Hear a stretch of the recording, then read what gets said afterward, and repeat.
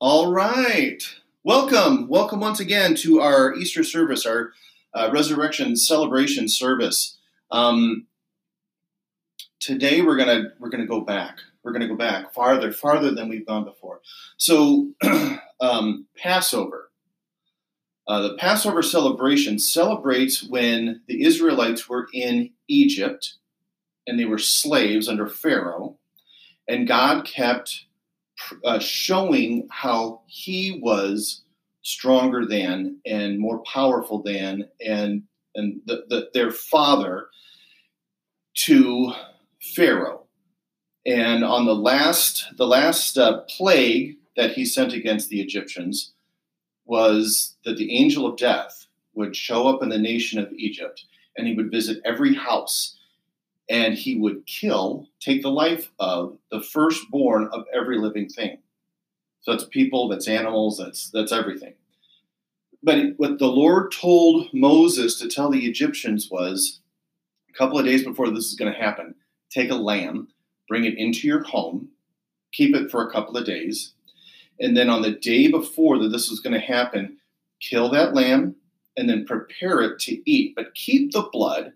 And here's what I want you to do. Take the blood and paint the doorposts of your home to indicate that you believe that God is going to preserve you. And then that's all they needed to do. Paint blood on the doorposts. And then when the angel of death showed up in Egypt to kill the firstborn, if you had the lamb's blood, the Passover lamb's blood on your door, the angel of death would pass over your home and keep going. So that's Passover. And that's celebrated in Jesus' time. It's also celebrated, now with Jews. And, maybe you've, got to experience a Passover Seder with Jewish friends. Anywho's. The Passover week is what we have just been looking at in the book of John in these last couple of chapters. And so Passover was celebrated on their day of rest, Sabbath, which is that's what we call our Saturday. And so the trial took place on the preparation day, the day before the Sabbath. So that would have been Friday. And that was the day that they crucified Jesus. He died on that cross. They took him down and they quickly prepared his body and then, put it in the grave. And then that stone was laid over, because the day of preparation is so that you don't have to do any work on Sabbath. You can simply relax and enjoy and feast. And that was the day that nobody knew what was going to happen, when everything was silent. And then on the first day of the week, this is what happened. So picture the scene. Early morning, before dawn, there's still dew on the grass, birds are chirping, and all of nature's at peace. But the hearts and emotions of the characters we see are in the depths of despair. So in John chapter 19, we saw that there were some named witnesses at the crucifixion of Jesus Christ.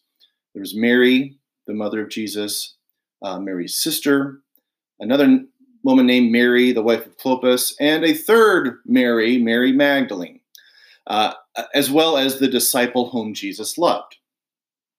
The preparation of the Lord's body for burial was rushed.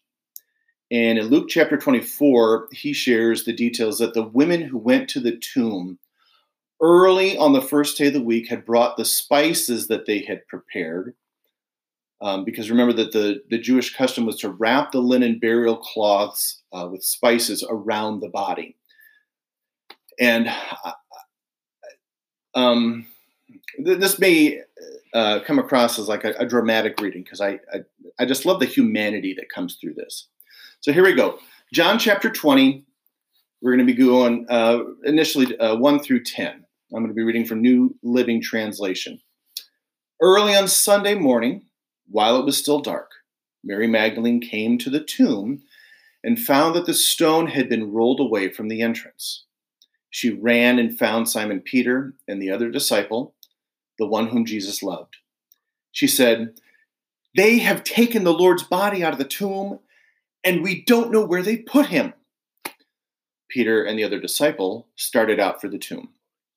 They were both running, but the other disciple outran Peter and reached the tomb first. He stooped and looked in and saw the linen wrappings lying there, but he didn't go in. And then Simon Peter arrived and went inside. He also noticed the linen wrappings lying there, while the cloth that had covered Jesus' head was folded up and lying apart from the other wrappings. And then the disciple who had reached the tomb first also went in, and he saw and believed.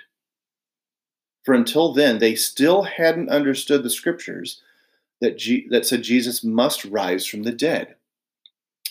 And then they went home. So we see immediately that there's these assumptions, right? That the only reason that the stone was taken away from the entrance of the tomb was in order to move his body. That was the assumption. So Mary tells Peter and John, they go to investigate. And I think it's interesting. So John had been present at Jesus' trial and punishment and crucifixion and his death. So he saw the effect of that on Jesus' body, right? He outruns Peter, but when he arrives at the tomb, he doesn't know what to do. The stone cover to the tomb is open. He can see inside, but he doesn't go in. Peter, on the other hand, who had said, "Jesus, I will die with you."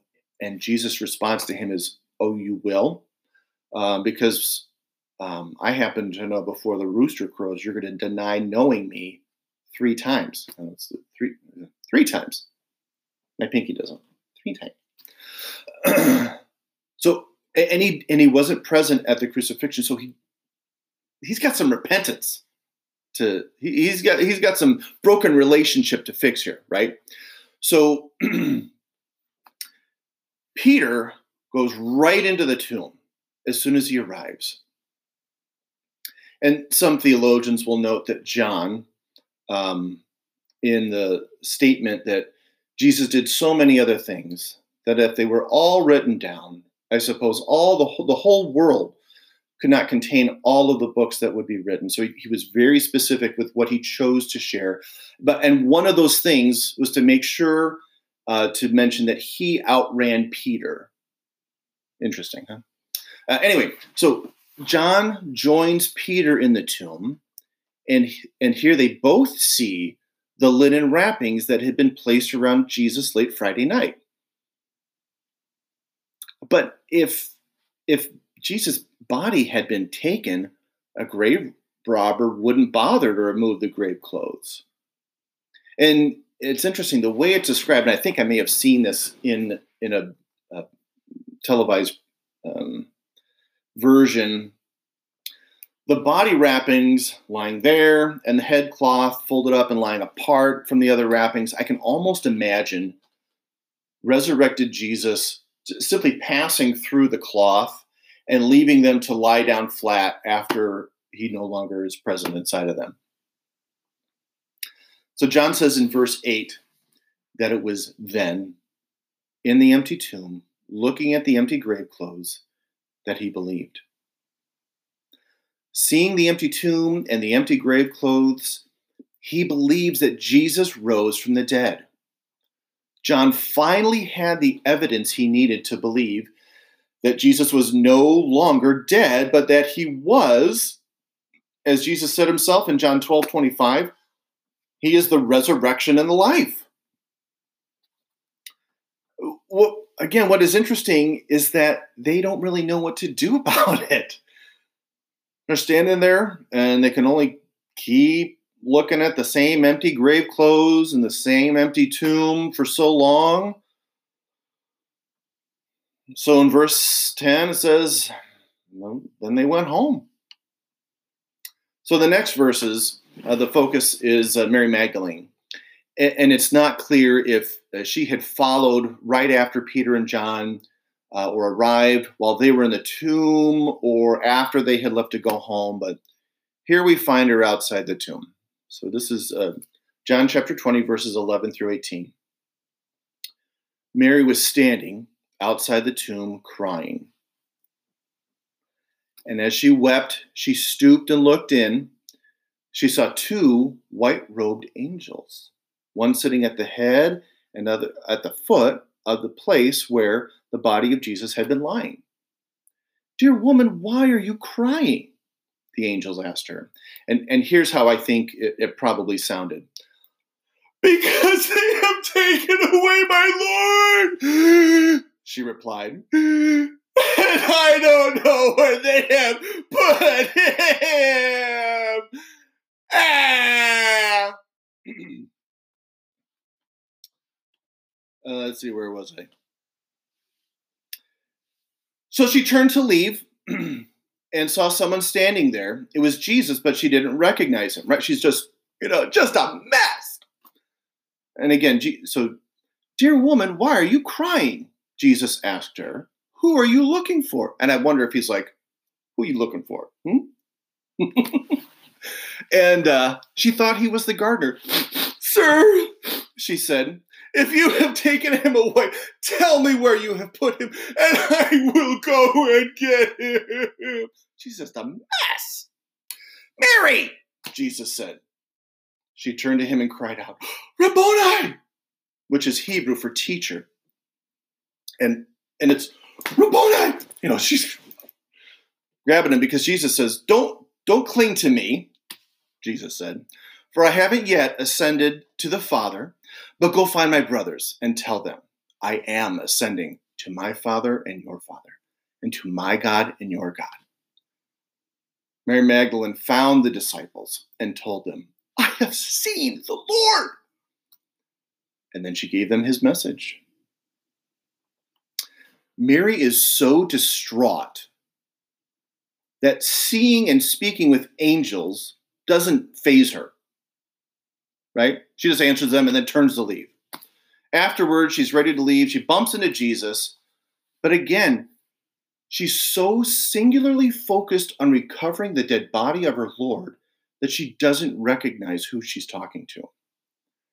We get a clear picture from Jesus' words to her that when the realization hits her that her Lord, her Rabboni, is alive and walking and talking to her, that she grabs a hold of him.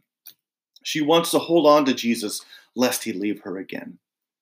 He comforts her, telling her that he has not left for good yet. He has not yet ascended in bodily form to the Father in heaven. The tomb is empty. The grave cloths are left behind. Jesus is risen. Sometimes, just like Peter and John, we don't really know what to do with that. Oh, he's not dead anymore? I guess I'll go home. Yeah, it doesn't matter when you find out that Jesus is risen from the dead, that he died to take the punishment of your sins,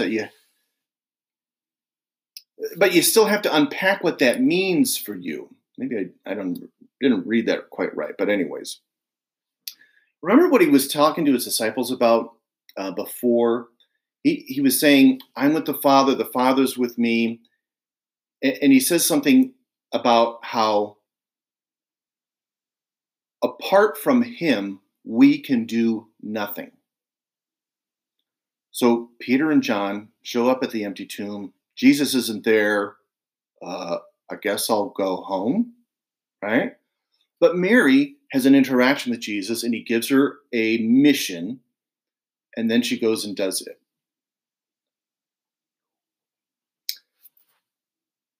So I wanted to read from Romans chapter 8, verses 11 through 18, about what it can mean to you and I that Jesus is no longer in that grave, that he is alive. So here we go.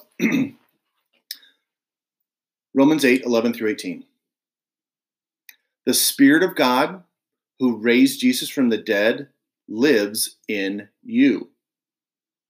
And just as God raised Christ Jesus from the dead, he will give you life to your mortal bodies by the same Spirit living within you. I'm going to break in here. So Paul's been talking about how God conquered the power of sin so that we don't have to be slaves to it anymore. And that's what he's been talking about. So, and in Romans 8:3, it says this: the law of Moses was unable to save us because of the weakness of our sinful nature. So God did what the law could not do.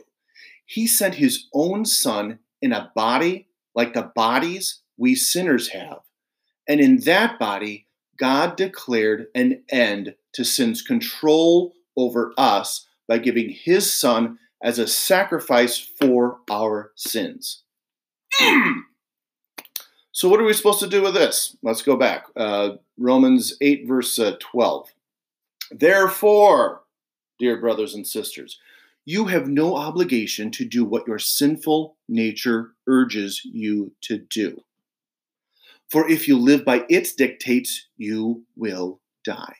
But if through the power of the Spirit, big S, you put to death the deeds of your sinful nature, you will live.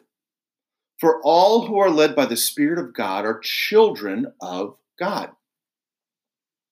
So you have not received a spirit that makes you fearful slaves. Instead, you received God's Spirit when he adopted you as his own children. And now we call him Abba Father, like Daddy. For his Spirit joins with our spirit to affirm that we are God's children. And since we are his children, we are his heirs. In fact, together with Christ, we are heirs of God's glory. But if we are to share his glory, we must also share his suffering. Yet, what we suffer now is nothing compared to the glory he will reveal to us later. These things that John has written have been with a purpose, so that you would believe that Jesus is the Messiah, that he is the Son of God, and that by believing in him, you will have life by the power of his name. Life by the power of his name includes putting to death through the Spirit of God the deeds of your sinful nature. Fear and death are behind door number 1, but behind door number 2 is life by God's Spirit and power through his Spirit and adoption as God's children and glory and suffering. Yet, what we suffer now is nothing compared to the glory he will reveal to us later.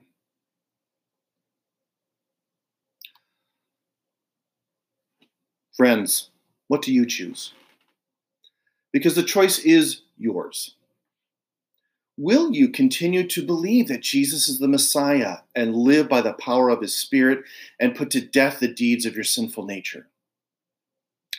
Will you continue to doubt and live by the dictates of the urges of your sinful nature? When we are distraught, like Mary Magdalene in the garden, we can also encounter angels and Jesus himself and not give up on our singular focus of our suffering. And guys, that's one of the reasons why we pray with open hands, right? I'm going to get my hands in the air. We pray with open hands so that we're not holding on to things that the Lord might want to take from us, and we're open to receiving what he might give to us. Apart from him, we can do nothing. And with his Spirit in us, we can have life by the power of his name. We can put to death the deeds of our sinful nature. You'll notice that Paul doesn't say put to death the urges or put to death the sinful nature necessarily. We still got to deal with it because we're still flesh and bone. But what we can put to death are the deeds of the sinful nature. We can have those urges and say, and then it really depends on what our focus is. I used to tell my kids this in terms of your behavior. Think of it this way. I think this is like an old Indian telling or whatever, that there's a good dog and there's a bad dog, and whichever dog you feed, that's the one that's going to be bigger and stronger and overcome the other one.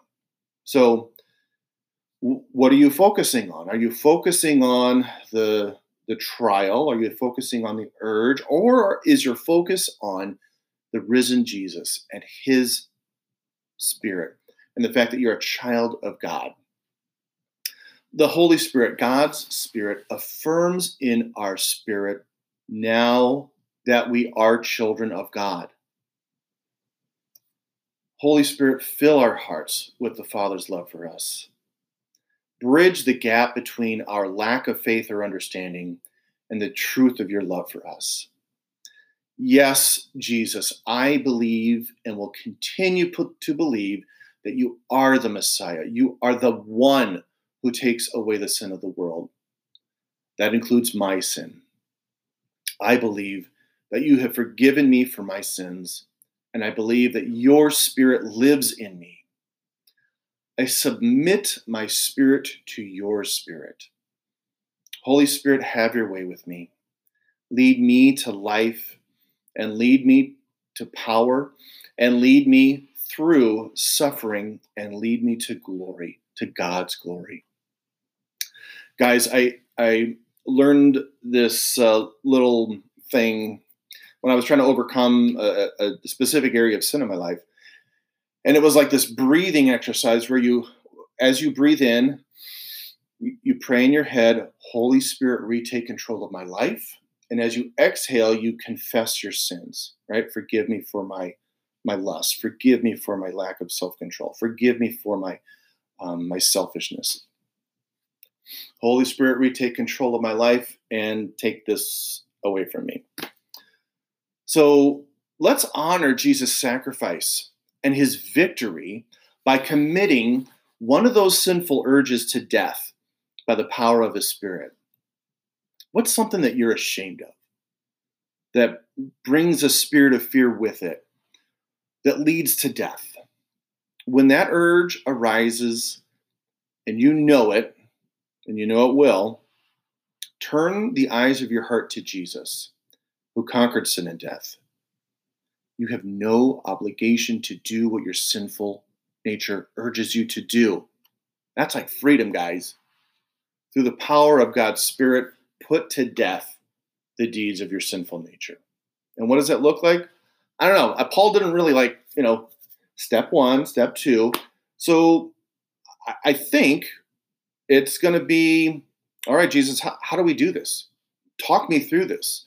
Holy Spirit, come inside of me and walk me through applying your power to put to death the deeds of this urge that I'm sensing from my sinful nature.